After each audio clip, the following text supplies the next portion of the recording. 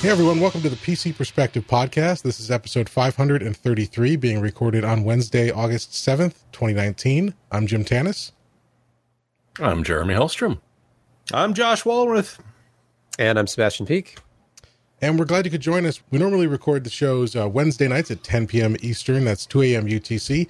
And to know when we go live, you can join our mailing list over at pcper.com/subscribe, where we have a mailing list where we use it only to let you know about an hour or so before we go live. We don't use it for any other purpose. And of course, you can unsubscribe at any time. So check that out, pcper.com/subscribe. If you want to support what we do here, you can head over to patreon.com/pcper, where if you run an ad blocker, or if you just want to, add a little bit of extra support, this helps us out greatly. Every dollar spent here goes directly to funding the operation of the site. So we really appreciate that. And of course, we do our thing where if you become a new patron during the show or increase your pledge during the show, change the name field at Patreon to whatever you want, basically, and I will read out whatever you put in that field, or your name if you just want to use your name too. So be sure to check that out over there. And of course, you can head to joshtech.com, which is our merchandise store over at Teespring, where you can get a t-shirt, a mug, a poster. Helps us out. You get something cool. We get a cut of the sale, and it helps us out here. Again, all the money there goes directly to funding the operation of the site. So we really appreciate that. But let's jump into the news this week. We've got a review. Well, first of all, we've got some big AMD news, which we will get to. But normally we cover reviews first in chronological order, or in order of the show here. So we'll start off with a review from Sebastian this week of a pretty neat looking ambient light kit from NZXT. Tell us about this. This is the NZXT Hue 2 RGB Ambient Light Kit V2. Yes, the Hue 2 already existed. This is version 2, which basically just improves the mounting setup, better adhesive, these 90-degree angle connectors with their own adhesive pads and stuff. But what this is, if you're not familiar with it, it's basically a controller. It's an RGB controller and addressable RGB strips, basically what you would see inside of a computer case, but you stick them on the back of your monitor. And depending on which kit you buy, you either have the right amount of strips for most monitors up to like a 35-inch ultra-wide. There's a separate kit that's for more conventional monitors that are taller, up to 36 inches, or no, 32 inches, I think. So they sent us the standard kit that goes up to 36-inch monitors or 32-inch monitors, and I installed it, and it was really a simple process. I mean, it's as easy as it looks. You're sticking things to the back of your monitor. So I laid it all out beforehand. There are different length strips in the box. You have to kind of decide what's going to be on the sides, what's going to be on the top and the bottom. And you have a couple 90-degree angle connectors to sort of create your rectangular shape. And when it's all done, you install the CAM software. And when that is loaded, if you have it on the ambient mode, because you can do like your own custom colors and stuff, like any RGB controller. If you put it into the smart mode, it'll run through a calibration where it lights up certain parts of the backlight, like the ambient light behind the monitor, and you have to identify which ones they are. And when you're done, it starts projecting onto the wall behind the monitor whatever's on the display. Of course, a very, very low resolution, just kind of ambient light version of it, but if you have a blue background, it's projecting blue. If it's mostly yellow, you've got yellow, that sort of thing. And there's enough granularity. That's back bias. Yes. I've been looking for one of these damn things for ages. They made one, and then they stopped selling it. And then there's all these other crappy ones, and then there's things that had Patreons, and that you could send them a lot of money, and you might get one from them. And I've been wanting one of these for a long time. Well, you should have been the one to review it. How much does it cost? I don't want to review it. Look at this Skittles-like background I have going on. Beautiful colors and backlighting. It's $109. It's like $109.99, and I put in the review that it was actually selling for only $79 currently, but I think that's not the V2. Because if you search for this on Amazon, this comes right up, says retail $109.99. Selling for $79.99, but I don't see a V2 in the descriptors. So that might not be the one with the new. No, it's Hue 2. But it's not Hue 2 V2. Oh, V2 is the same. It works the same. It has the same controller, I think. It's just the adhesive strips. And I think they were doing some sort of a program where original Hue 2 owners could get the new strips. But anyway, the version 2 is what they sent. It's the absolute newest revision of it. It's the same technology. So if you get that one for less on Amazon, you're going to be able to figure out how to get it going, and it's going to be the same experience that I had. But I thought it looked nice. Yeah, I mean, Toxinate was talking about the Light Pack 2. Yeah. I mean, it was the thing that I've been looking at, and they've been, supposedly waiting for ages for those damn things. And NZXT, they did it. You bastards. That was a Josh, they've got Underglow. They've got Underglow for your case too. Oh yeah, they've got. If you've got money, they can supply you with RGB for everything. Mm-hmm. So I thought it was nice. I mean, not a trivial thing to add to your setup. It's $110. So if you value this kind of bias lighting and you like the idea of being, because you can buy kits on Amazon for less than $50 that have just a few light strips and a controller. You can pick like a bias lighting color, but this lets you do custom colors and it lets you do the whole ambient effect. So it plays along with your game. The controller seems to be fast enough that it's not like a noticeable lag when the lights are changing. So, because I like playing in the dark, you know what I'm saying, and not having some back bias lighting is it's hard on the eyes. Indeed, it's a beautiful thing. Maybe it's worth the $108. Yes, it is. You're worth it, Josh. I am. My eyes are worth it. And let me tell you, I'm getting towards bifocal range now. So got to baby these puppies. No, all that talk, and I don't think I even had it in the smart mode. Okay, why don't you show us the smart mode and talk a little bit more about it? No, it's okay. Just want to make sure it's in the right mode. Let's see. Smart. Apply. There we go. There you go. See, now you can kind of tell on the bottom where you've got like the red and the green from the bottom of this background. It's projecting out like the lighter colors behind, but anyway, it works. Possibly one of the most useless segments for our audio audiences, but okay, yes, for our audio listeners, I was just pressing buttons on a software program that enabled a ambient lighting feature, so you got a very faint effect if you're watching the video, like, oh, that kind of looks like the green on the screen is projecting green behind the screen, but mostly off of the desk, because the podcast host has inadequate lighting and a subpar camera setup. So that's all you missed. That's all right. It's pretty. Thank you for our synesthesia part of the podcast.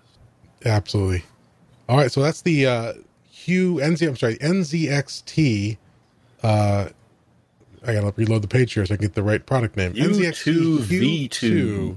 Yeah, V2. Got to make sure you get that V2, not just the Hue 2, the V2 as well. All right, Hue 2 T2. So let's move on to the big story of the day, and that is the announcement or the official launch, I guess, of Zen 2 based EPYC. So obviously, EPYC is AMD's server platform. They've had, there's been EPYC on the market.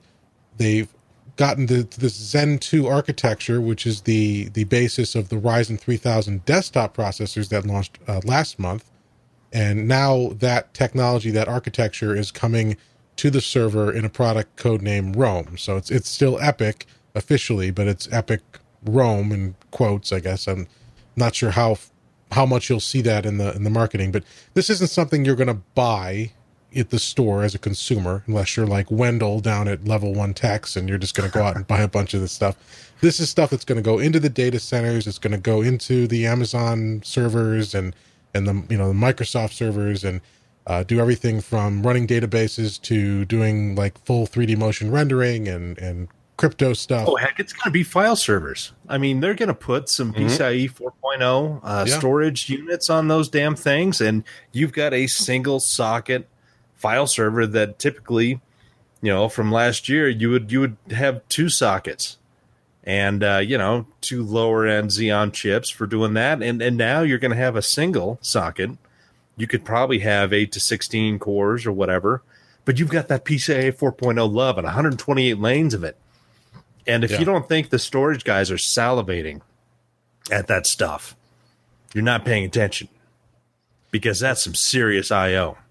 Not to mention the I/O already kind of built into the EPYC stuff. But I apologize for interrupting. Go right ahead.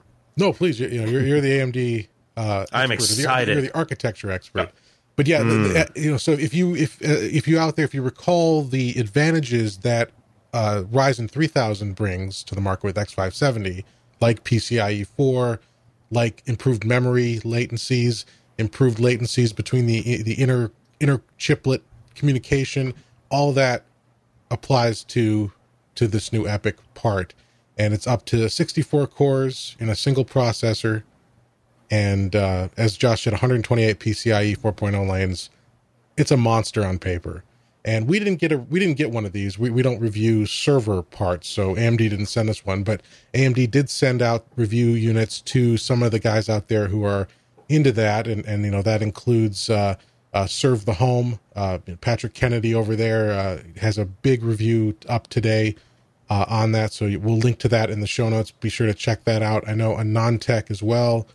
I guess we're going to shop at Best Buy, but if you want to check out, do you have a tech perspective code for Best Buy that we can use? I don't think we do. I don't believe so. Damn. But all right, I wouldn't want to take any well-deserved revenue away from AnandTech for their marketing here. My God. Okay, but yeah. So before we hop in, let's take a look back.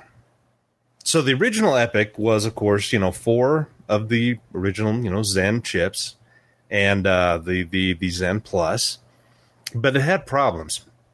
One, the Infinity Fabric worked fine, but each of those chips had its own memory controller. It had its own PCIe slots. All these things that it was nice to have a lot of, but it made software really, really hard. Just because you had to deal with NUMA. You had to deal with kind of different routing issues. You had increased latency from different CCIXs, depending on which chip they were on, the CCX, sorry. And it was a really interesting product because it did add a tremendous amount of threads to any single socket, and they put that off onto Threadripper as well. But they totally re-architected Rome in that you've got this massive single I/O chip that has all of the memory controllers on there, and then you've got the 8 dies, the 8 Zen 2 dies in there that are all connected via Infinity Fabric, and they've normalized latency, intercore stuff from CCX to CCX. You've got a single memory controller, so you don't have to worry about NUMA. You've got 7 nanometer, so you've got this big chip that has 64 cores and 128 threads that's pulling. That's not pulling, but it's 225 watt TDP. It's probably pulling a lot more power than that, but that's all. That's work being done, and it's not all heat being produced. But anyway, they have so many things. 128 PCIe lanes out of that big old 14 nanometer I/O chip. They've got analog to digital type stuff in there and some of the serial stuff. But it worked out better for them to not have that all on 7 nanometer as a monolithic die.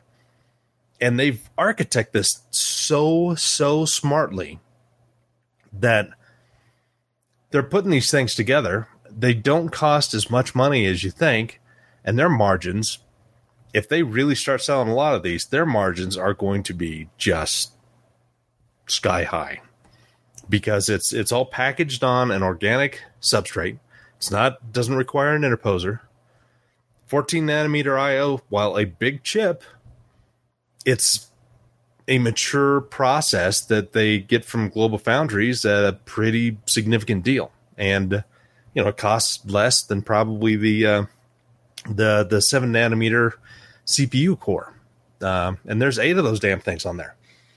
So they did so many smart things with this design, and they cut out a lot of the original issues with EPYC that it had with the 14 nanometer, Zen 1, Zen Plus core. That they're sitting in the catbird seat, and you've got one socket setups that match Intel's highest end 2-socket stuff that you're paying a tremendous amount of money for per socket, with a chip that can give you the same amount of threads and type of performance as a single EPYC based on Rome. It's just, this is like the original Opteron back in 2003, 2004.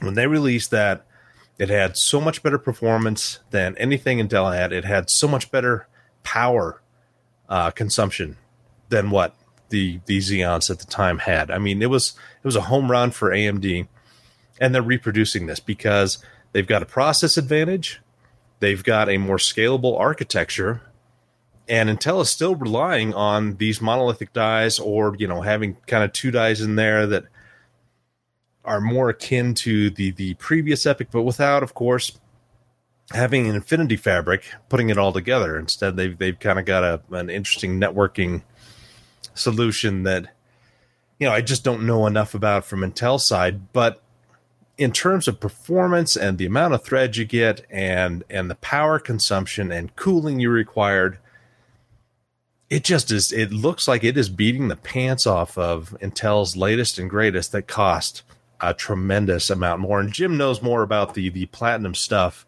than I do, so he can probably talk about the 128 thread EPYC versus that.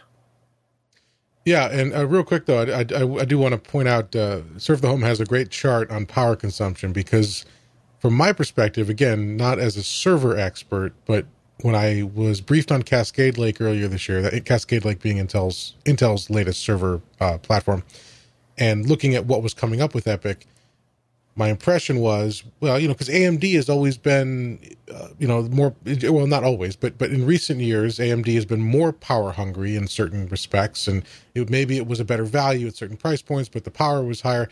But look at this chart that Serve the Home has. Let's see if I can make it bigger. Here we go. This is a single processor power consumption, and you're looking at the Xeon Platinum 8280. Now, the 8280 is not Intel's highest end. That is the second highest end. The 9200 Platinum is their top end. And this is the power consumption for idle and max for a single 8280.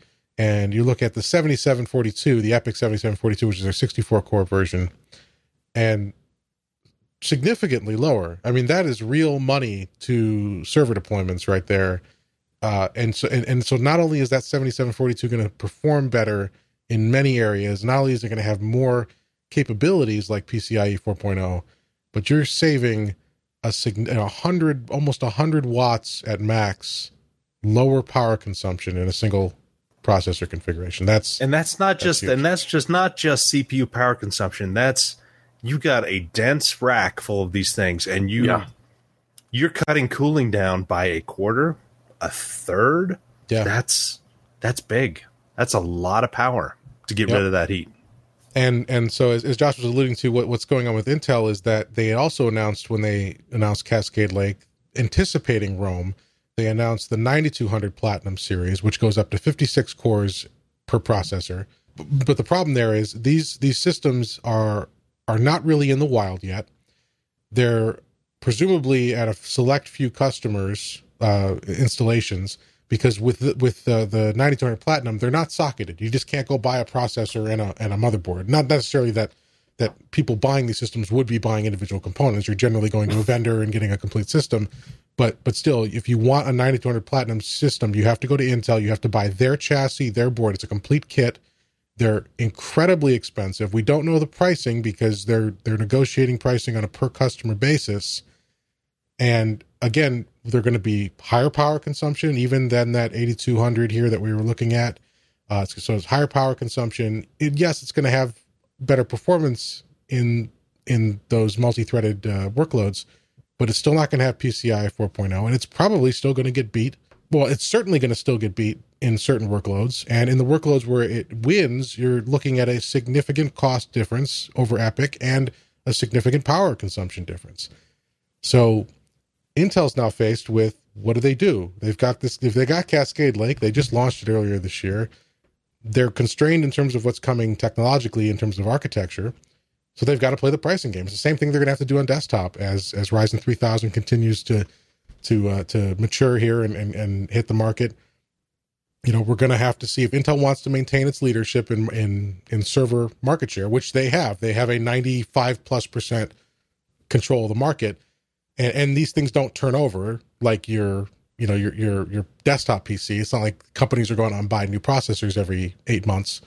But as EPYC hits the market, as customers and companies start to change over, Intel's going to have to compete on price. They're going to have to give up those huge price tags that they normally charge. And the amount of partners that came out at Lisa's thing it's impressive. I mean, you've got like tie-in. I think Supermicro's got something, Gigabyte's got something, Asus got something. Then you start getting into the big guys. Lenovo has products. Dell EMC, they've got products. I'm assuming HP has stuff coming out. And then you've got Cray, who is working with them very, very closely in not just the CPU, but also GPUs. And they just, had announced the big Frontier that was like 1.25 exa, I can't remember, tops, flops. It just an insanely huge supercomputer. That's all, based on Rome. And then they've got several other smaller ones. One that they're doing for the Air Force that is going to do weather surveys and forecasting. And then they've got, I think they had University of Indiana that had like a single rack that still has a significant amount of power, and especially for a university which doesn't have the type of budget that the Department of Defense and the Department of Energy has. But they're going to be powering some of the biggest and probably most affordable supercomputers that we have yet seen. And again, it's a combination of really smart design. It's having access to a good 7 nanometer process technology that Intel is not using. Yeah, Intel's got 10 nanometers coming down, but right now it's all mobile parts, and those are going to be coming in November, December, and we don't know anything about server and desktop. And so AMD they were able to execute on this maybe not as good as we were hoping, because initially a couple of years ago they talked about Zen 2 would be coming out and the servers in a January, February 2019 timeframe. And so they're 5 to 6 months later on this than they wanted to be. But Intel has continued to stumble with 10 nanometer. And even though Intel has some great designs, and they're going to be sprinkling some interesting stuff in here in the future with when 10 nanometers finally out and about, AMD's got a window of opportunity to take back a pretty decent amount of market share. And then when you also talk to like Google, they already have in production Rome-based machines in their data centers, and they're going to be offering their cloud services based on these Rome parts later this year, later in 2019. And we don't even talk about, Amazon and Facebook and all these other guys that could potentially be doing that, just because AMD has such a dense and power efficient product that is really good for their type of workloads. And so, I mean, this EPYC launch, it is a far bigger thing than perhaps we were expecting. Just because, when the original EPYC came out, it's like, well, we're going to take a couple of percentage here, and we've got, stuff here and here and here. And suddenly they've got a really compelling product that works well. They're able to produce it. They're probably getting some really good margins on it. And people are going to start seeing this, and CIOs and whoever, I mean, they're going to see some significant cost reasons to invest in these products. I mean, again, power, cooling, yeah, the total cost of what TCO, is that it? Total cost of ownership. Mm-hmm. Yeah, they're undercutting Intel 25 to 50%, depending on which product you're talking about. It's significant, and it's going to be interesting to see how Intel reacts to this when the needle starts swinging towards more people buying some AMD stuff. I mean, it's not going to be overnight. It's going to take a while because AMD needs to. I mean, they had VMware up there, and when VMware was like, "Yeah, we're spending significant resources to get this running as well as we can," and adding a lot of extra features because, hey, you've including them in there, and so. Yeah, that's the dedicated security processor in each one of these damn things and all this other stuff. I mean, Rome is really, they're knocking this one out of the park from what I've seen so far. And with what Beyond the Home or At the Home or who's that group? Serve the Home and AnandTech have done. I mean, they've shown that there are some serious advantages in terms of just the processing power and the amount of threads that you have and the efficiency of this as compared to. And if you want to get really scared, Phoronix has already done theirs as well. So you can see what it does on Linux, which is friggin' impressive. Yeah. What do you guys think? I mean, I've been talking nonstop for the last 20 minutes and my throat's dry. Well, I think you made a good point too about the partners that AMD had announced out of the gate, because that is important. Because first gen EPYC was no slouch. It had a lot of price to performance benefits and advantages over Intel's offerings at the time. But the problem was they didn't have any partners to. I mean, they announced it, and for 6 to 8 months after announcing it, you couldn't buy an EPYC server. And Jeremy probably knows this too. He was begging people to go buy them, but there weren't any available, and then eventually a few options started trickling out, and you could go to HP, but you only had a choice of like 1 or 2 different SKUs, and so it took a long time to ramp up. And so coming out of the gate here, now they have to prove it. I mean, AMD is in prove it mode. They have to ship these in volume. They have to work with their partners. They have to get it out there, and they have to fight a huge battle because Intel is so entrenched in market share. And also, as good as EPYC does look for so many different types of workloads, there are still workloads where Intel still wins. Again, when you get to those workloads, you then have to weigh the price to performance and all that kind of stuff. But there are workloads, and there are specialized workloads, things like DL Boost, which gets overlooked, I think. Intel's pushing it hard, both in server and in desktop, but it is important. If you have a workload that can take advantage of those machine learning accelerated processes, the Intel processors can destroy both their predecessors and their competition. The problem is there are very few things right now that actually can do that. So, this is time for AMD to prove it. They've got to, make good on all these promises, but so far it's looking very, very good. Yeah, and the amount of L3 cache that each one of these damn things have it's impressive. It's 32 gigs per CCX.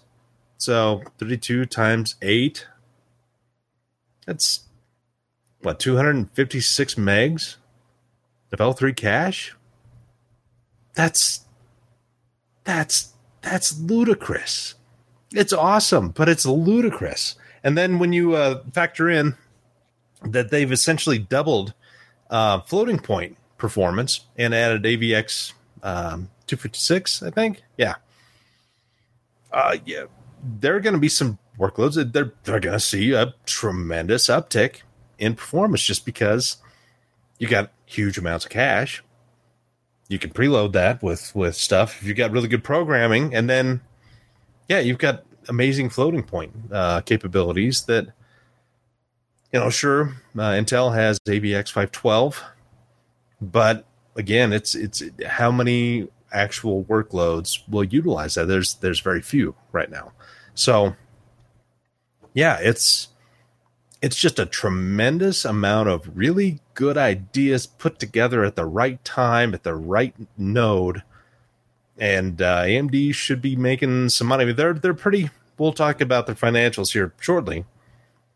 But in terms of EPYC, I mean, kind of the sky's the limit until Intel can get their 10 nanometer to work effectively on really large dies with good performance and clock speeds. And so far, we haven't seen any of that yet. I mean, I just don't know enough about 10 nanometer other than it works with Icy Lake. By the way, there are so many lakes. So many lakes. Ice Lake. Ice Lake. Icy Lake. I don't want to pile on Intel, but it is important to reiterate too. I mean, 10 nanometer is not here yet. We are still waiting for 10. We had the announcement. There has been 10 nanometer parts in the wild. Okay, mobile. There was one mobile part that was that shipped in like literally 10 units. It was a very, very, very limited release last year. But 10 nanometer for the mainstream, for the broad adoption, is still not here. We are still waiting. I mean, it's been laid out. They've made their case. There's some good stuff about it, but those systems aren't shipping till quote holiday. So we're still waiting to see when are those going to hit the market. What's the availability going to be like? We've heard rumors and reports that it's not good. So maybe that's the reason for the delay. So maybe by the time they do hit the market, they'll have fixed those supply issues. But just as much as AMD has to prove it by getting all this stuff into the market and making good on this, Intel's got to prove it on their end too, that they can continue to ship where they have. Yeah, I don't think that they're going to have an issue in providing product by the end of this year. Okay, but yeah, I mean they're going to have issues providing product right now, which is why they're not doing it. Yeah, and Intel is not like the one thing that AMD does. And they don't really have a choice, is as soon as they just can't store and hang on to product until they can release it out to where they can fill the channel instantly and then get good throughput and movement. They essentially have to, they stockpile a little bit, but then they release it out. And then we have, some days and weeks worth of not being able to purchase these products, like the R9 3900X, and then they drop more on the market. Intel is like they have some. I mean, they still have 80 to 85% of the entire CPU market. They can't afford to do that little bit by little bit. Otherwise, their OEMs and distributors are just going to riot because they're going to be pissed off because there's so much demand for having something that you supply 85% of the market for. And so, yeah, I think that they're going to be fine come November, December, and there's going to be plenty of parts out. But yeah, it is costing them in the near term. And AMD, they're ramping up their production and they're getting the channel filled slowly but surely. I mean, stuff like the R5 3600X is well available. The 3600 that's probably the most popular part out there. And so I think they've also been stockpiling for a while for these EPYC releases. And I think they're going to do well. But we'll see. Yeah, it'll be Cooper Lake, you have to remember, next year. Wonderful. That's apparently the next one. God, stop with the lakes. Seriously. I know. You had valleys, you had rivers, now we're at lakes. What are we going to do? Waterfalls? Are we going to start chasing waterfalls? Don't go chasing waterfalls, John. No. Just stick to the rivers and the lakes that Intel is used to. God damn it. Well, that worked well. That was a good setup. But all right. Well, so if you're interested in the actual reviews and seeing all the technical write up as well as the results of the performance tests, as we said, check out Serve the Home. That's servethehome.com.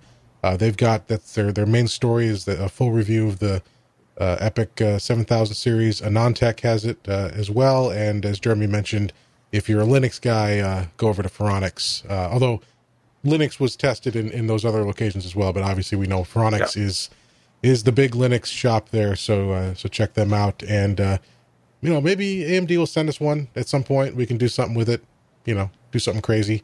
But we didn't get one in for review. And also, I should say too, I haven't seen it yet, but I'm sure that Level 1 Techs will have something as well. Wendell is always, he's a big Epic guy, so check out Level 1 Techs on YouTube if you're interested there as well. All right, before we continue on with some more AMD news, I just want to take a quick break to thank our sponsor this week. If you're still using one of the big wireless providers in 2019, have you asked yourself what you're paying for? Between expensive retail stores, inflated prices, and hidden fees, you're being taken advantage of because they know you'll pay. Enter Mint Mobile. Mint Mobile provides the same premium network coverage you're used to, but at a fraction of the cost because everything is online. Mint Mobile saves on retail locations and overhead, and then passes those savings directly to you. Mint Mobile makes it easy to cut your wireless bill down to just $15 a month. And every plan comes with unlimited nationwide talk and text. With Mint Mobile, stop paying for unlimited data you'll never use. Choose between plans that have 3, 8, or 12 gigabytes of 4G LTE data per month, and use your existing phone and existing number with all of your contacts. Ditch your old wireless bill and start saving with Mint Mobile. So like many of you, I had a plan with one of the big carriers for years, and I never really paid much attention to it. And then we were approached by Mint Mobile, and I was able to start testing their service. I've been using it for about a month now, and setup is super easy. You sign up online, and they send you the setup kit in the mail. You pop the SIM in, you follow the instructions to go to the website on your device. I was able to use my existing phone, pick my plan to fit what I needed in terms of data usage, and the whole setup process took just a few minutes. I then wanted to make sure that coverage was going to be okay, and so for the last month, I've been walking around with one phone on my old carrier and one phone now with Mint Mobile, and everywhere I've gone, coverage has been just as good, if not better in some locations, than my old provider. Mint Mobile also supports advanced features that I kind of rely on, like Wi-Fi calling. So even in places where the signal wasn't available for any carrier, I could still make calls using the local Wi-Fi network. But best of all was the price difference. With Mint Mobile, I am paying significantly less than what I was paying before. It's almost astonishing. And I haven't, in this full month of using the service, haven't noticed any difference in terms of quality, features, coverage, anything. It is just as good as my old provider, but so much easier and so much cheaper. To get your new wireless plan for just $15 a month and get that plan shipped to your door for free, go to mintmobile.com/PCPer. That's mintmobile.com/PCPer. Cut your wireless bill to $15 a month without giving up any features, any quality. Head to mintmobile.com/PCPer. We thank Mint Mobile for their support of the PC Perspective podcast, and I thank Mint Mobile for making it so easy to save so much on our monthly wireless bill. And we're back. So let's move on. Let's continue on the AMD train and talk about their financial results. So we're a little out of date here. These results hit the news, I think, the day we podcasted last week, and we just didn't have time to get them into the show. But we'll do them their justice now. So, Josh, I believe you were on board for this one. Tell us, how did AMD perform in their second quarter? You know, they did okay. They didn't have nearly a blockbuster quarter as that they're hoping. It was less than last year, but there are quite a few factors in there.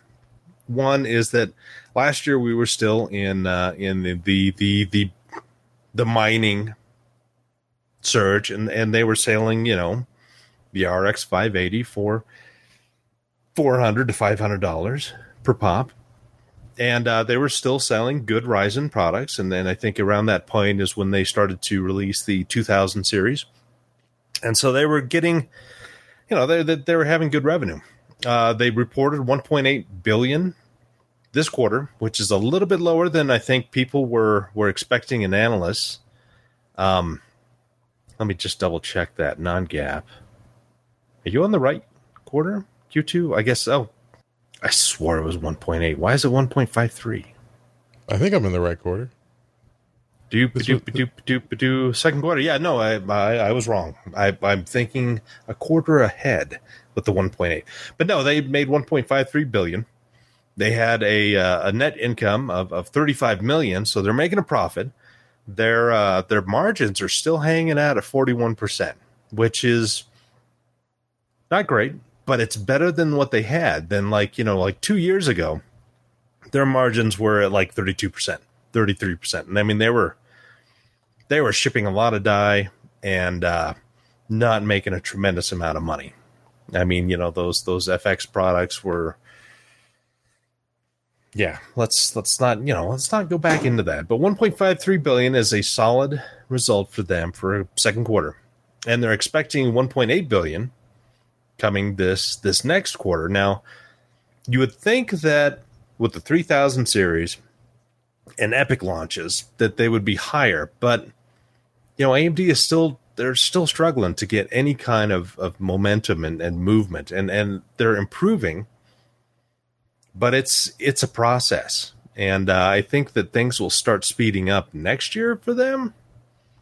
But yeah, they've had to deal with, the loss of the cryptocurrency that hit the GPU portion pretty heavily. They're trying to get into the mobile market.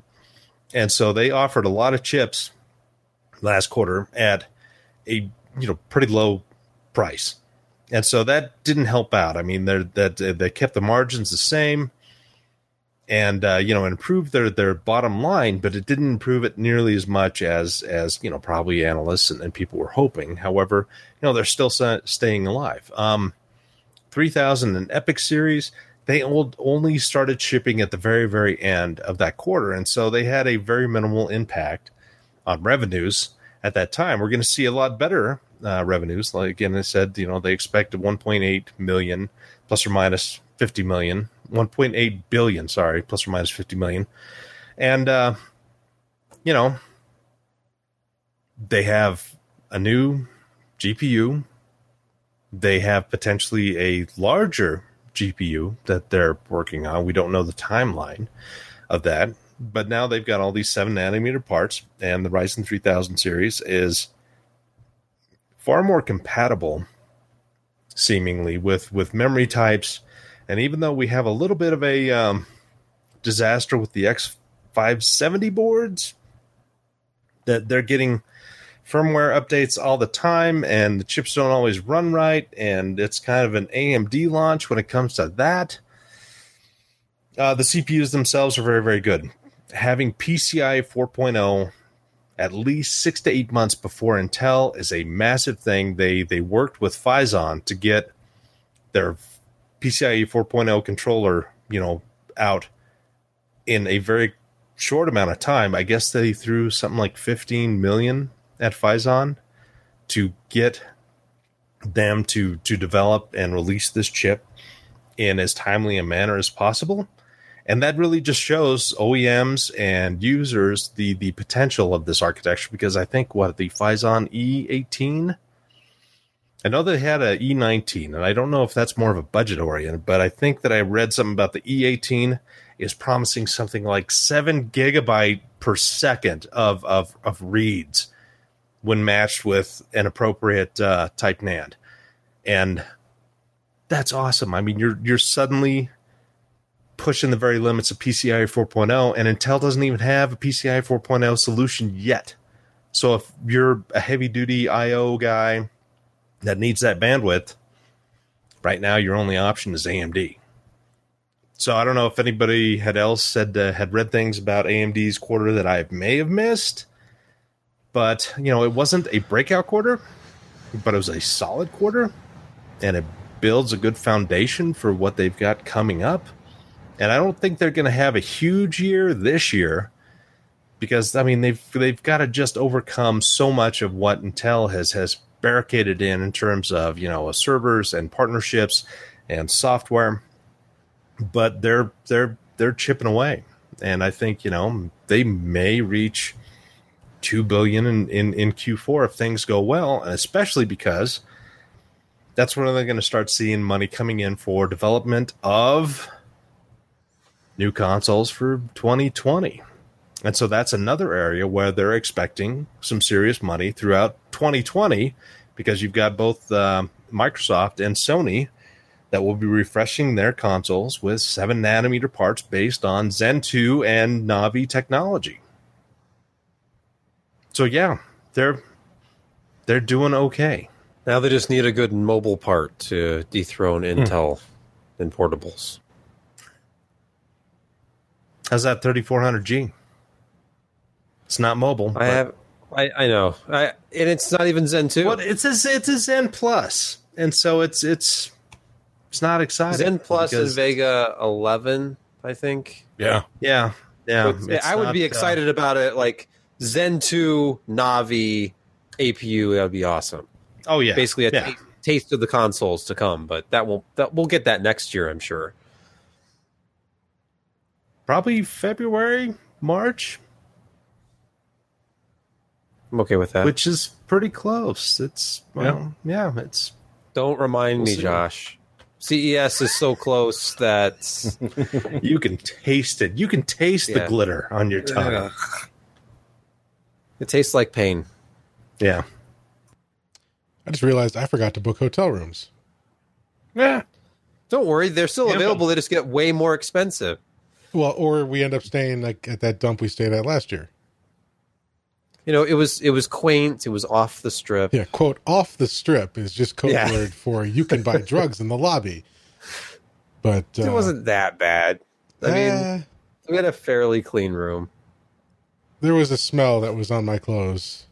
Yeah. Good couple washings. but hey, all right. Well, let's I guess. Do I not have to talk anymore because I've talked a lot? Yeah. Well, does anyone else have any final thoughts on AMD's financials? No. Okay, so Josh said it all. How many times can you say that? And not even very well. Well, we take what we can get. But sticking with the starving AMD, man will eat gruel. Sure. Especially when it's a week late. Yeah. But sticking with AMD's AMD news, this happened, I think it was yesterday. A little bit of a disturbance on Twitter where a couple outlets, I think the one I saw first was WCCF Tech, announced a story that they had heard rumors that Dr. Lisa Su, AMD's CEO, who has been a very, very important figure in this whole turnaround, both in desktop and server and GPU, that she was leaving or considering a role beyond AMD, preparing a successor, I think was the title they used. And, of course, that's huge news because she is, there are some executives in the tech world who aren't that crucial, not that they're not important, but they're not, they're not the center of a company's strategy and turnaround. And that does not apply here. I think Lisa Su has been absolutely instrumental in this culture shift and in this technological shift at AMD. She's incredibly well spoken. She's a pleasure to listen to at events. So her leaving AMD would be huge news. And she immediately, let's see if I can pull the tweet up here. So this was the story that WCCF Tech tweeted yesterday. And she immediately jumped on Twitter and said, "For the record, zero truth to this rumor. I love AMD and the best is yet to come." So that, that's unusual to see an executive responding directly to a rumor so quickly, so clearly shutting it down. You wouldn't if she was leaving, you wouldn't expect her to admit it because there's insider trading stuff going on and quiet periods and stuff. But to have her come out and say that, that's seemed to be pretty reassuring, I think, to AMD fans who are concerned about this. Or does it prove the validity of the rumor? We can neither confirm nor deny that. By coming out so strongly, as you said, it's unusual. Does that mean it's not unusual to quit on Twitter? No Tom Jones fans here. Anyway, I guess I'm not done talking because let me ask you this: is IBM more of a service company or a hardware company? It's a service company. Yeah, and let me clarify too before we go further on this. That one of the rumors was that one of the destinations she was considering was IBM. Yeah. So yeah. So why would a person with an MIT background and engineering and actual chip design and has led a turnaround of a company that, while long lived, has not always had the greatest of success. Why would they suddenly go into a company that is divesting itself of all of its fabs, is hardly designing any power stuff anymore? And yeah, they're focusing on service and other turnkey solutions that they cobble together from other people's technologies. Why would Lisa go there? I mean, money, a giant salary, and an unbelievable signing bonus. I think would be two reasons. But there is another hurdle. She's not over 6 foot tall. Was that an IBM CEO IBM back in the days? Oh no, the salesman. IBM salesmen were all like 6'6" or so. It was designed to be imposing. Yes, you will be buying something from us. Well, see, they miss those days. They regret the Lenovo sale. They want to get. They see the trouble with China and the trade. So the new thing is IBM will buy AMD. There you go. That just fits right in. It completes the puzzle. Yeah, it'll be like the Apple acquisition of Intel's modem business out of nowhere. But there's no partnership. Where's the litigation that's going to lead to this sudden? Like they'll trade Lisa Su in exchange for dropping the suit that hasn't even been filed yet. I'm rambling, and none of this makes any sense. No, we need a third party involved. It'll be ARM that's actually suing them both for having boring architecture. Mm-hmm. And what's going on with PowerPC? I mean, what about the Power architecture? I mean, where does that? It's still coming. Coming. I think they're up to Power 9 now, but it's just maybe Lisa can come over to IBM, put Power on 7 nanometer, and turn IBM's server business around, and grab Sony and Microsoft back into the Power fold. There we go. There you have it. No, it's going to be Apple. We've been hearing Apple's going to ARM. It's actually going to be the G5 MacBook Pro. Finally. After 15 years. Many years of waiting. The elegance of the PowerPC architecture will make a trend. We laugh about this, but next thing we know, she goes over to IBM, and we're just, Yeah. Well, I do wonder, now that she has stated this, if she could even do that without significant SEC implications. But so I think we're if you are happy that Lisa Su is at AMD, I think there's reason to be comforted with these rumors. I don't think anything that's happened has added to their validity. So no, I don't think she's going anywhere soon. Maybe her review is coming up, and this is just a ploy to get a bigger raise. I did this kind of stuff at my last job all the time. It was a rumor Sebastian's going to quit, and then my 2% raise becomes 2.5%. Yeah. You just destroyed your negotiating power here, Sebastian. Thank you. Appreciate it. It's okay. I quit that job a long time ago, and I'm sure they won't take me back at this point. I meant your negotiating power with me. Oh, well, I mean, I'm just speaking hypothetically, Jim, about a retail career that it's a distant may or may not go back to. Yeah. Which I may have to go back to, yes. All right. Well, let's continue on with the news. Let's jump off of AMD for a minute here. And let's talk about NVIDIA. So there's, if you have an NVIDIA card, whether it's a GeForce or a Quadro, you better check that your drivers are up to date. NVIDIA issued a security bulletin recently warning that there's a security vulnerability in the drivers. I believe the GeForce driver is 431.60. So if you're running anything older than that, make sure you get over and update that to make sure that you're patched. And that thing's only 2 weeks old.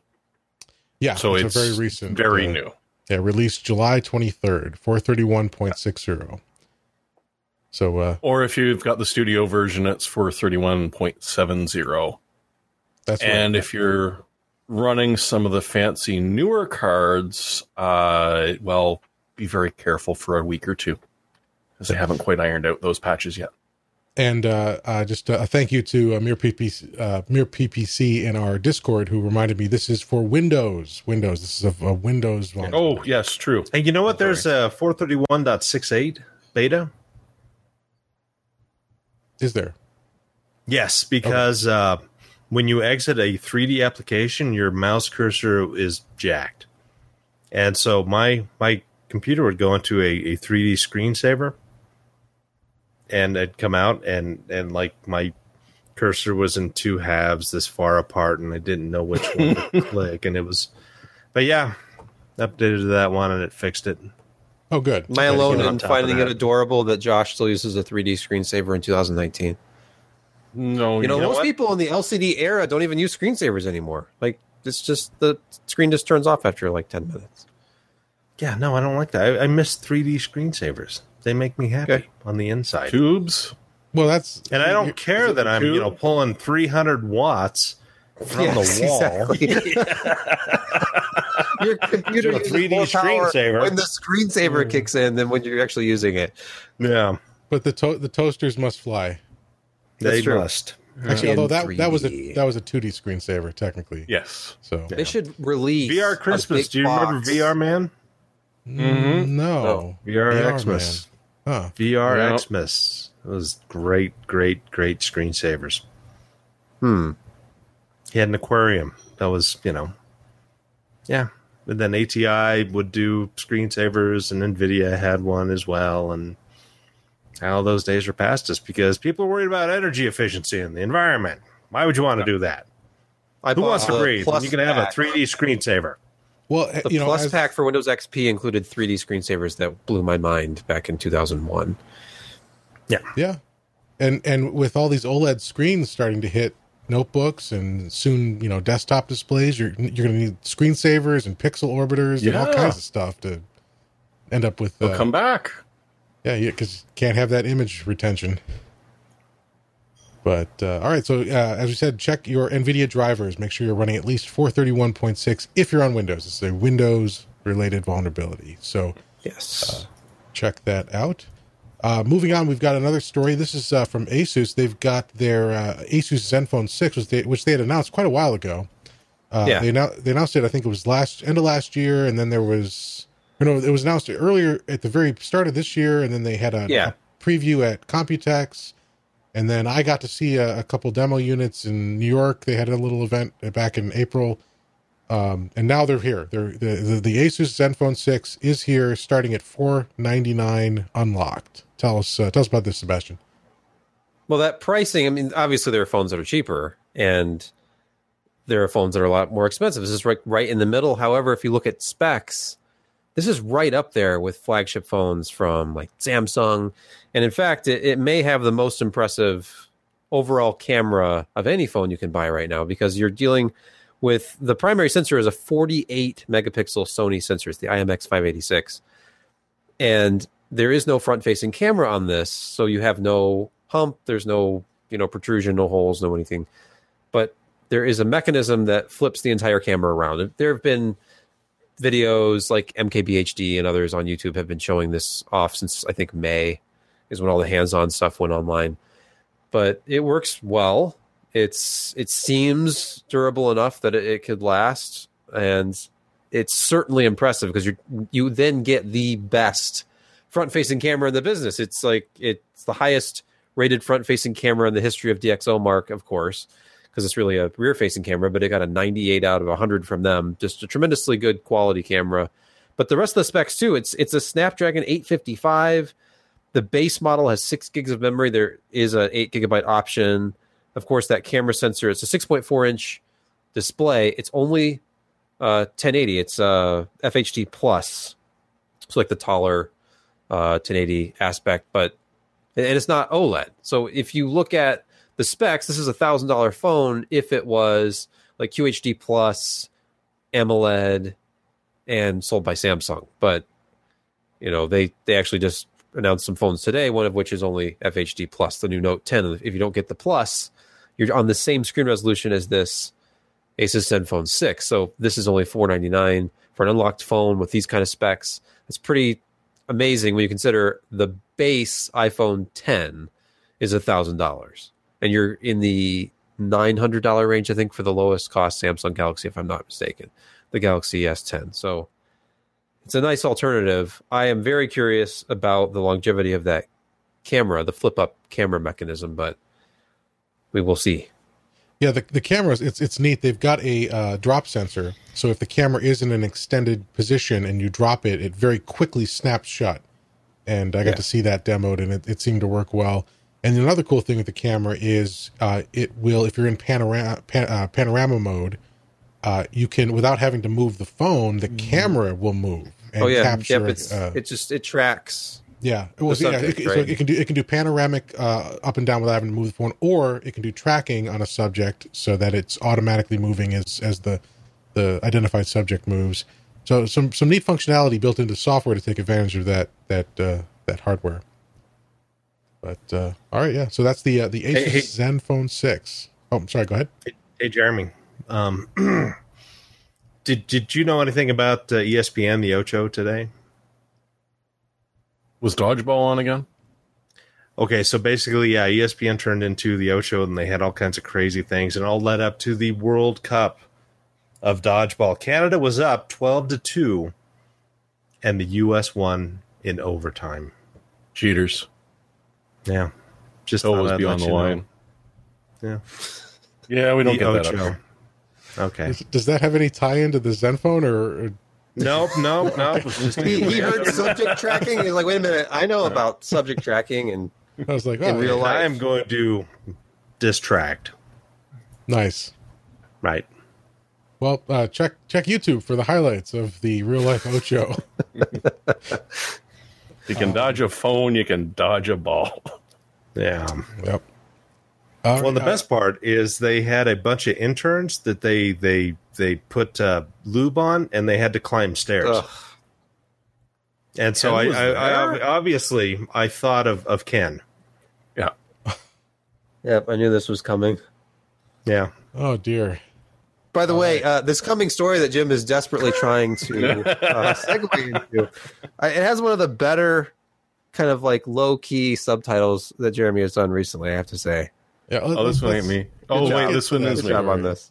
This is a new monitor. Well, it's a monitor that has been teased by Asus. It's the Asus ROG G-Sync ultra wide, and it's finally available. And tell us, Jeremy, what's your for our audio listeners? Read your subtitle for us. Yeah. G-Sync Ultimate is so hot it has fans everywhere. Because active cooling is a thing on these. There's a reason these are thick monitors. But when you look at it, it does make a sense in a way. Because it's a 35-incher 1440p VA panel. But if you turn your color down to 8-bit HDR, it can overclock to 200 hertz. Which is just nuts. Like that is just an insane. I don't even know. I can't even picture what it looks like, to be honest. I mean, that's just beyond fast refresh rates and onto some other strange realm. If you are a color purist and you want the proper 10-bit HDR, then you have to drop down to 144 hertz, which is pretty much par for the course for an adaptive sync monitor. And at the same time, you're getting full HDR, 1,000 nits peak, so it's not crap HDR or pretend HDR. You've got full-on, beautiful HDR color. It's going to cost you between $2,500 to $3,000. It's a hell of a monitor, but you are going to pay more than you did for your computer. Well, unless you bought like a 2080 Ti, in which case it might come close. A TechSpot spent a whole bunch of time with it, screwing around. Okay, well, what happens if we go back to SDR versus HDR, which is very difficult to display on an SDR monitor, but they give it a good shot and try and compare. Can you actually physically detect something when it's running at 200 hertz versus 144, or is it more or less about the same? And I think, unless you're younger than most of us here on this podcast, your eyes just aren't really going to be sharp enough to notice it. But some of the people were convinced they could definitely see a difference. It's also, I believe this one has a 1 millisecond response time. I didn't put that down, but I think that's what it was, which is, again, just it's sheer insanity. And if you've got the money and you've got the love for it, go for it. Otherwise, that's like, audiophile level audio, but for visual people. It's a bit wacky, but there are going to be people out there. And I mean, hey, if someone wants to send me one so I can test it out, I would be more than happy to, just to see it in all of its glory. Yeah, and Asus Maybe is no I'm sure they won't let you keep it, though. Yeah. Asus, that's PG35 VQ. Yes, Asus ROG Swift PG35 VQ. And this is not Asus's first multi-$1,000 gaming display. The first round of true HDR gaming monitors from Asus and Acer, for that matter, were, what, $2,000, $2,500? They were up there. This follows the same sort of pricing pattern we've been seeing for the ultra high ends. Yep. But as with all display technology, give it a few months, maybe a year, it'll come down. Remember the first 4K monitors? $3,000. I have one of the first 4K monitors back here, actually. Which one is that? This is a Samsung something or other 28-inch. I can't remember. It's not one of the very first. I think this one does not have to do the what was that called? Where it actually was like a multi-stream.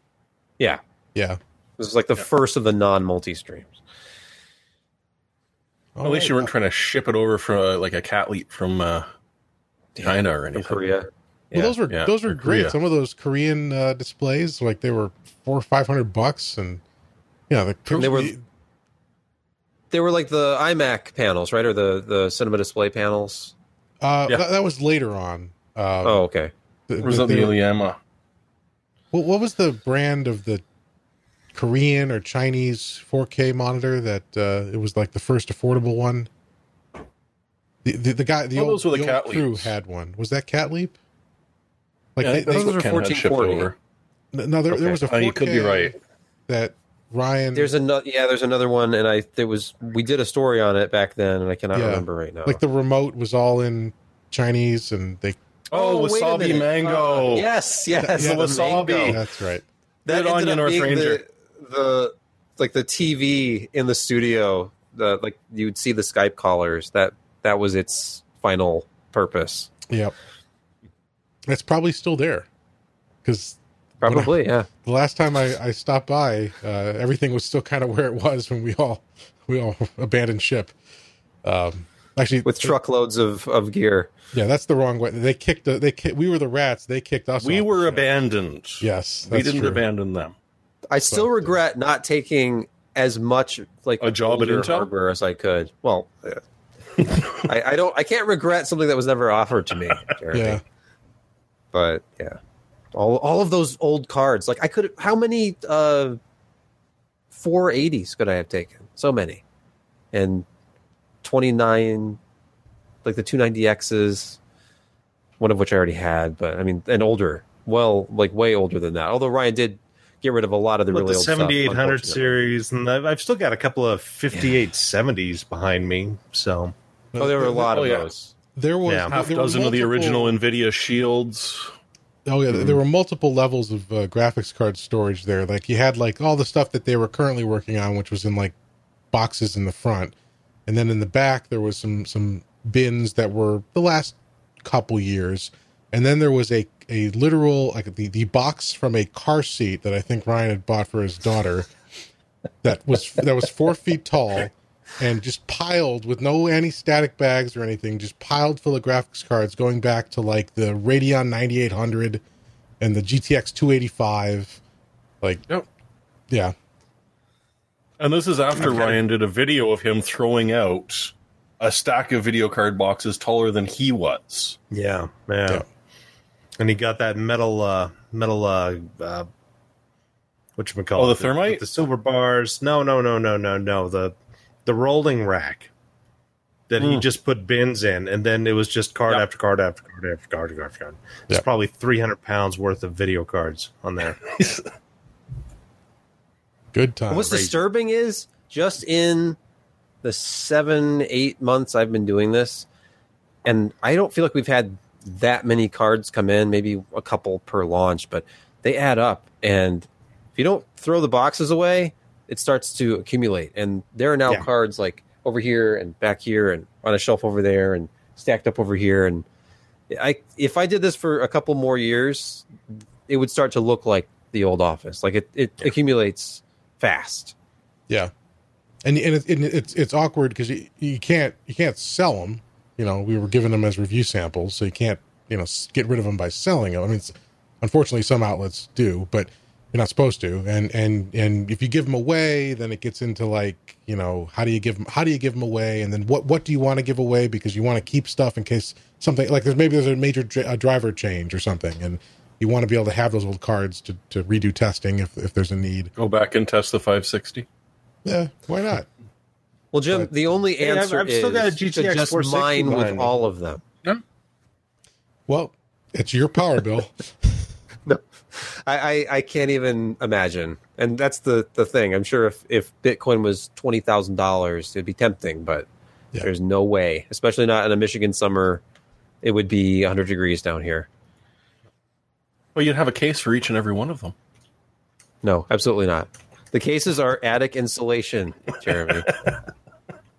Well, yeah, you start running Bitcoin mining up there, it'll get even warmer. Till the roof catches fire. Until the house burns down, yes. And if you keep doing it into the winter, then you'll have a visit from your local drug enforcement agency. Yeah. Yes. Why is there no snow on your roof, sir? But all right, you're never going to believe me. Yeah. Let's move on. We've got another news story here that going back to the AMD side of things and PCIe 4.0. A new entry into the list of about maybe 10 or so PCIe 4.0 SSDs out there, and this one is from ADATA, and that's their XPG gaming brand. They've got the new GAMMIX or GAMMIX, I don't know, GAMMIX S550, which is their entry. Now, again, this is still the Phison controller. Basically, every PCIe 4.0 drive on the market now is the same Phison controller, so you kind of know what to expect in terms of performance. But this is their PCIe 4.0 drive with capacities up to 2 terabytes. So again, sort of exactly like we've seen with everyone else, but it's another option for you. Anybody got any thoughts on this guy? It doesn't seem that long ago that we were talking about the J Micron SSD controller that would hiccup and cause your PC to freeze, and now we're talking low-end Phison stuff that still gives you 5 gigabytes per second of throughput in reads, and it doesn't get that bad. It doesn't ever really slow down. 600 megabytes per second in random 4K writes or something like that. Yeah, I/O has gotten so ridiculous. It's awesome. You can't back that into a corner like the X25M. You can't pull a Malventano and turn it into like a tiny useless partition by hammering it with. Okay.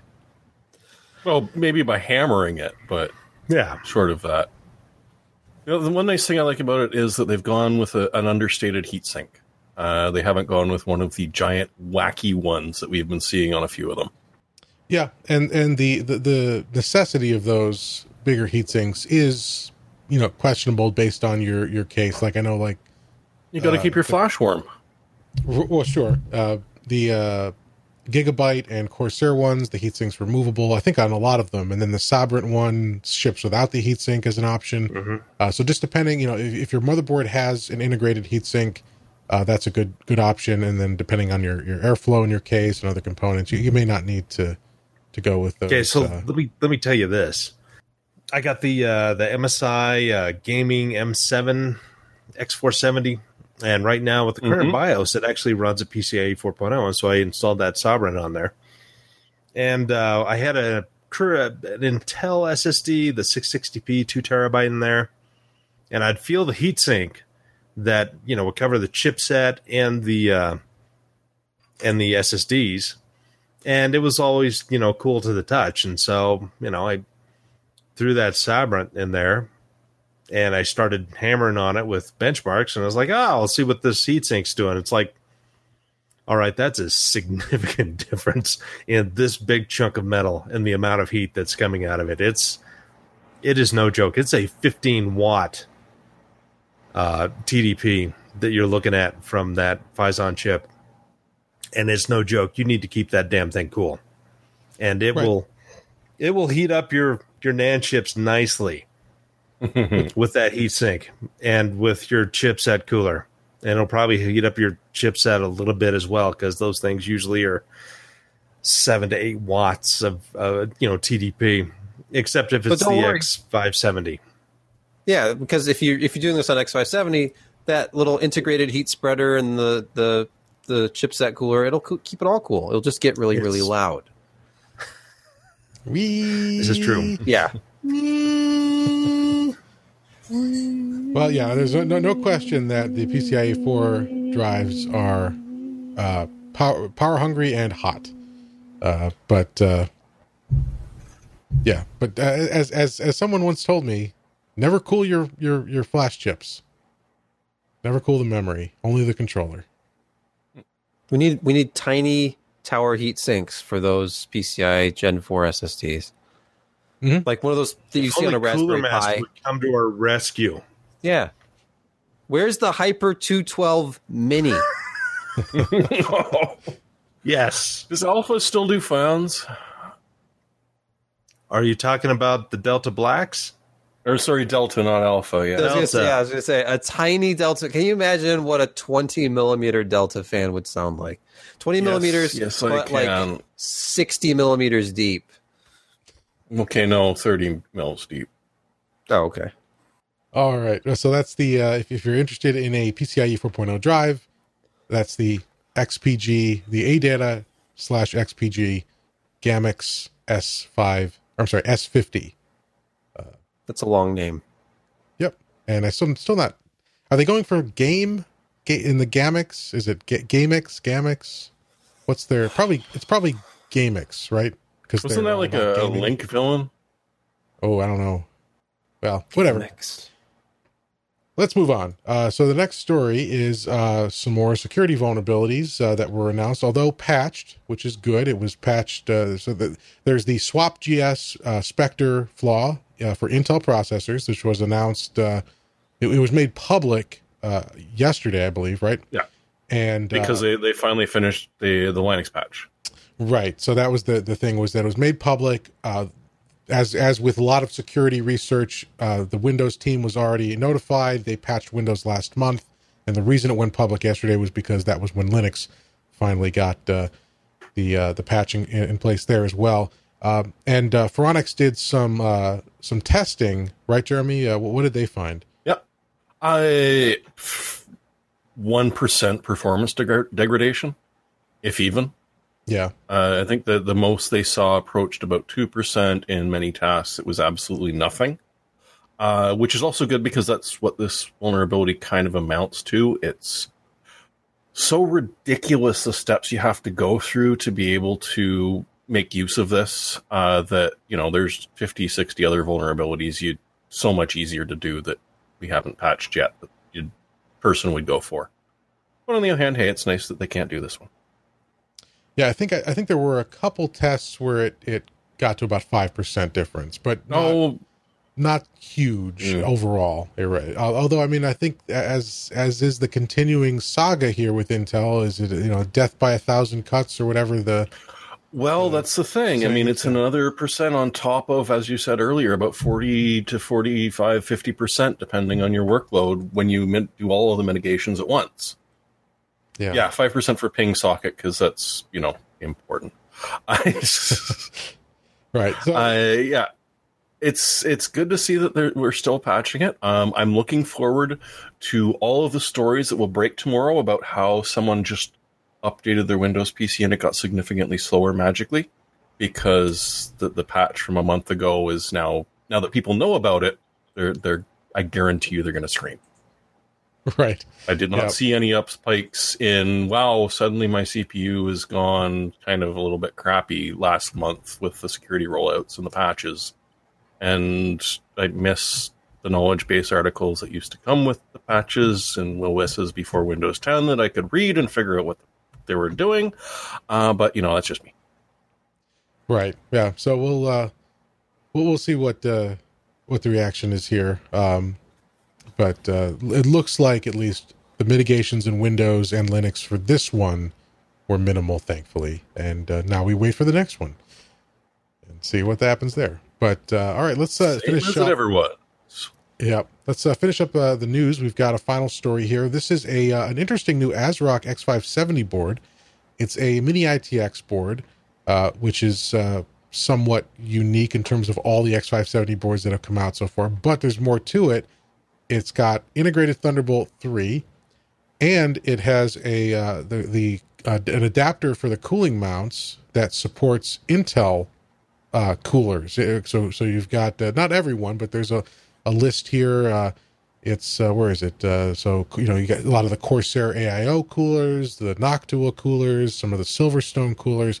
So if you're upgrading, if you've got an Intel platform and you've got a nice cooler that you want to continue to use, you can go to X570, and if you get this board, you can use your cooler on your new Ryzen 3000 processor. So that's pretty neat. This is the ASRock X570 Phantom Gaming ITX / Thunderbolt 3. I was going to say real quick, one of the advantages of this would be if you want to jump on the X570 bandwagon, you want to get one of these new Ryzen processors, and like Jim said, you've had a small form factor system. People spend pretty good money on some of these really low profile coolers, and you might have invested in one that works perfectly in your case, and it's LGA 1150 whatever, and you can just plop it right in this if you have like that ubiquitous Noctua cooler or one of the smaller Silverstones. And of course it works with all the AIO coolers from Corsair. But yeah, it's just a drop-in replacement without having to have an AM4 adapter kit. Yeah, and there's a list. Does it work with the cooler that your processor shipped with? Unknown. It actually looks like it might be a little tight there. And so I think the layout they went with is what necessitated this unique choice. Because I was looking for a reason for it. Tight. Yeah, it looks like putting it all together the way they did with the X570 chipset, there isn't a whole lot of room around that socket.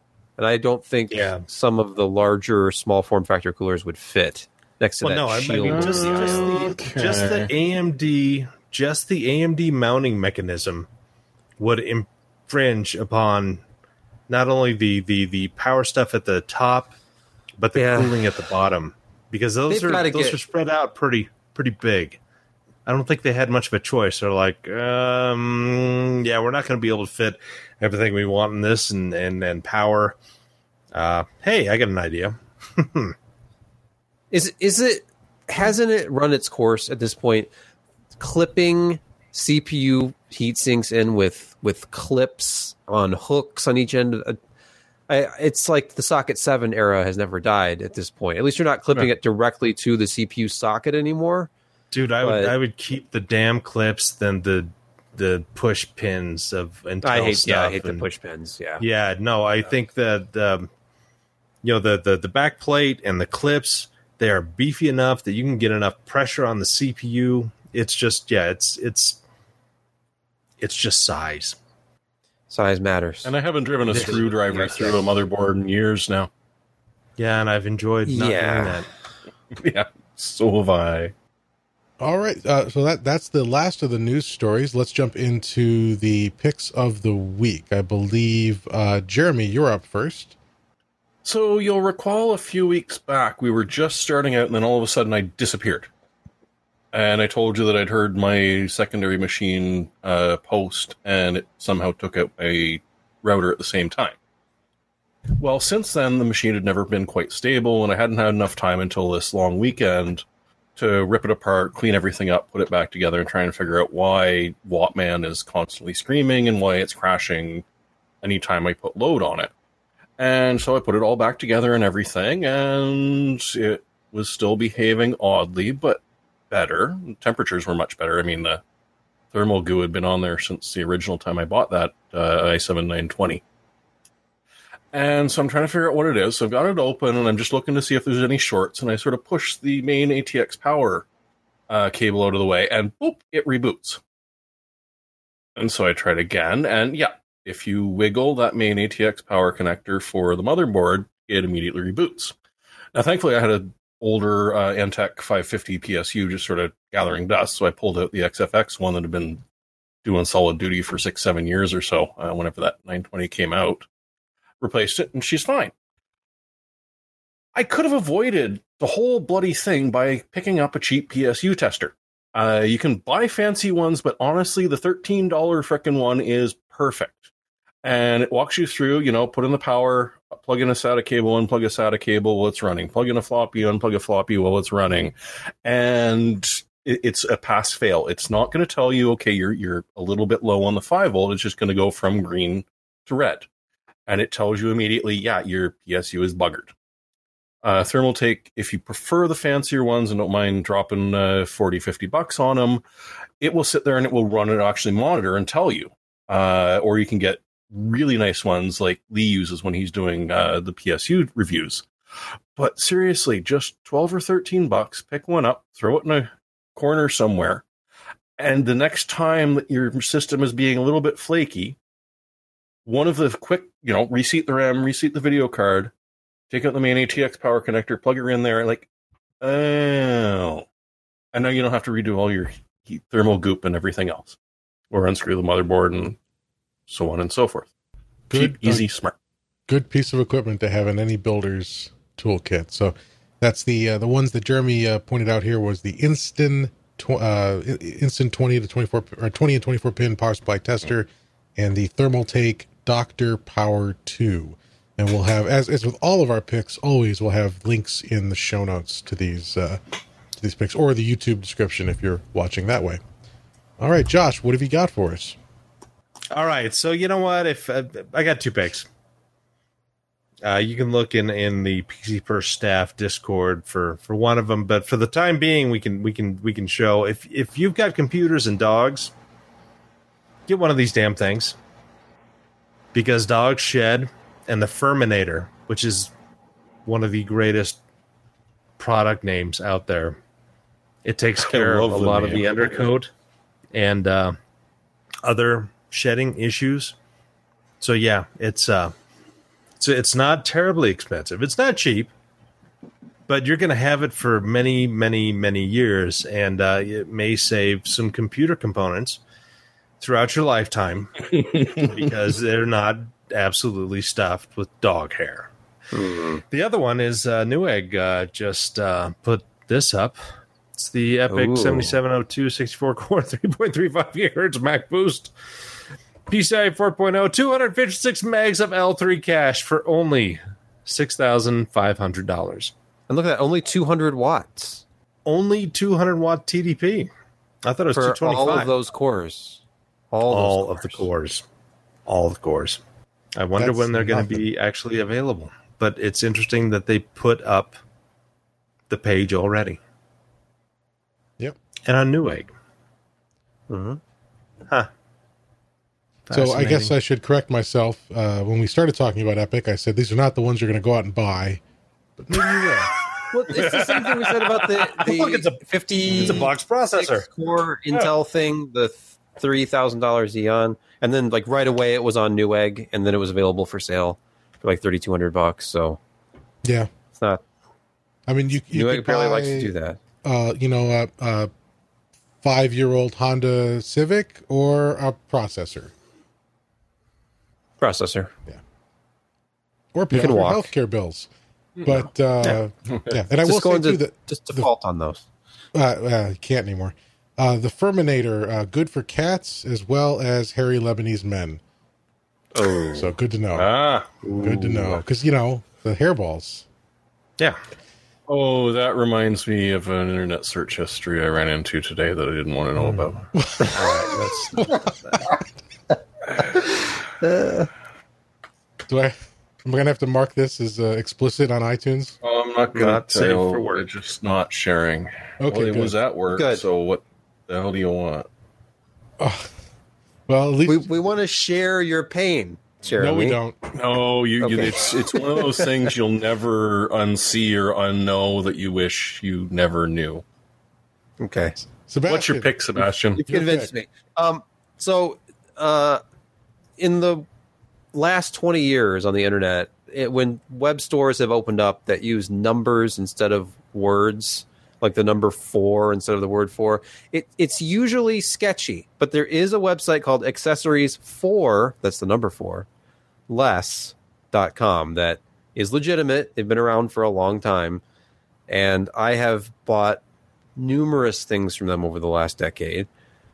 And what they are basically is the place where you go to buy the official refurbished stuff from like the Denons and Marantz and Yamaha and Boston Acoustics and CAF. I had no idea Boston Acoustics was still around. Yeah. I mean, they outsource. Were they bought by Creative? I'm not sure. Thought they were. Anyway.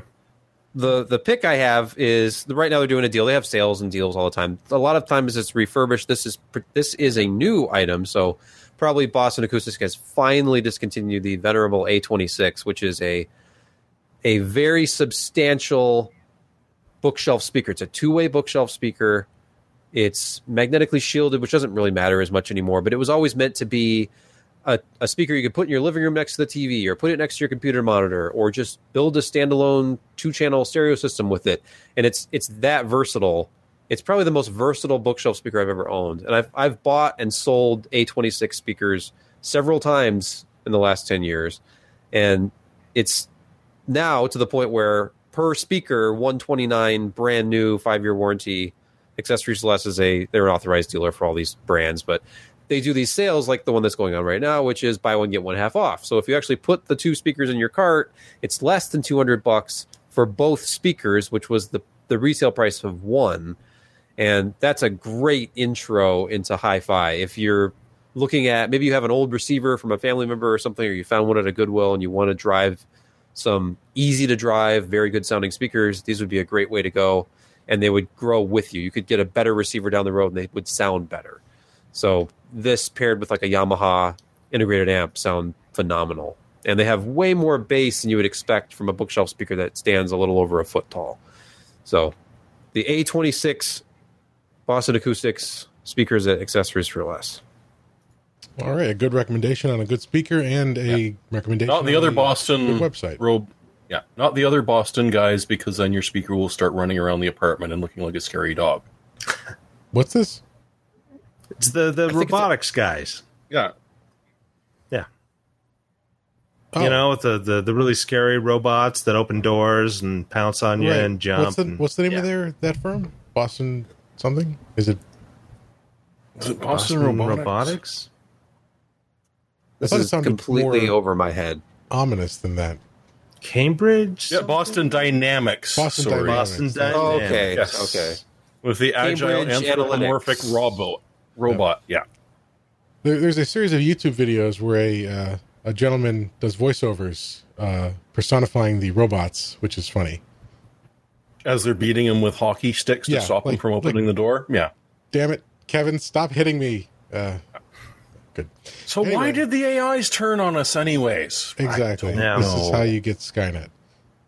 But my pick is a little unusual, and I'm going to chalk it up to the fact that I've had time to think and time to think about morose things, and I don't know. I got into a frame of mind where I stumbled across this YouTube channel, and I was captivated.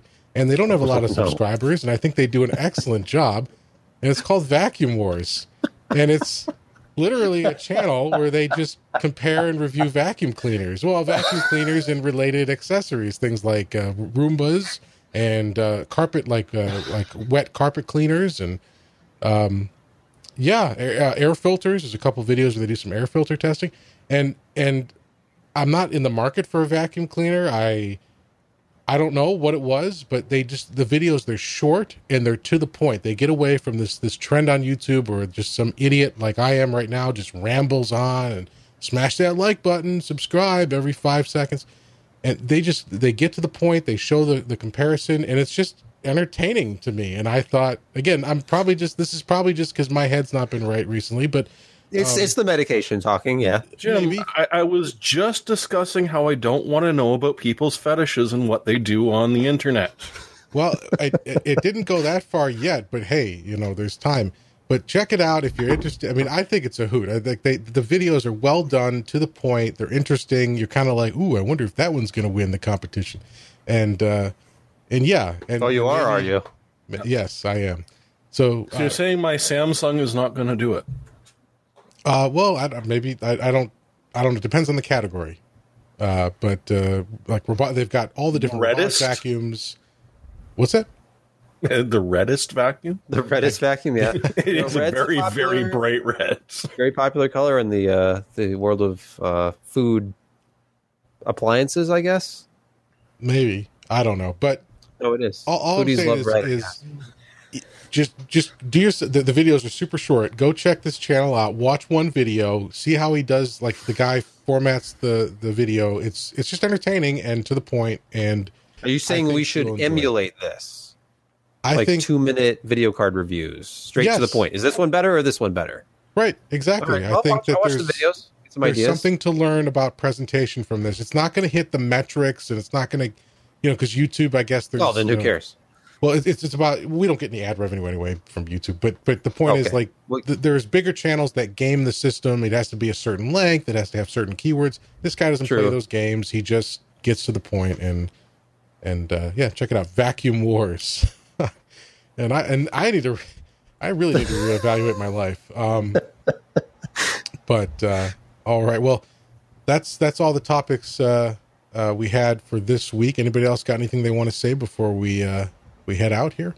I'm spent. For a slow week on the website, we sure did talk a lot. Well, some of the stories were pretty big, including the ones we didn't even have a chance to cover because we didn't get sampled Epic Rome. But appreciate everyone sticking with us here. As we said at the beginning of the show, these are done live, usually on Wednesday nights at 10 p.m. Eastern. Head over to pcpro.com/subscribe to get on our mailing list so that you don't miss a live show. I better check. I didn't check the whole show to see if we got any Patreons. Real quick, let me just check that. We did. We got one. I apologize here. Let's see. Igor A. Palchik. I'm butchering that. I apologize. But Igor raised their pledge. So thank you so much, Igor. Appreciate that.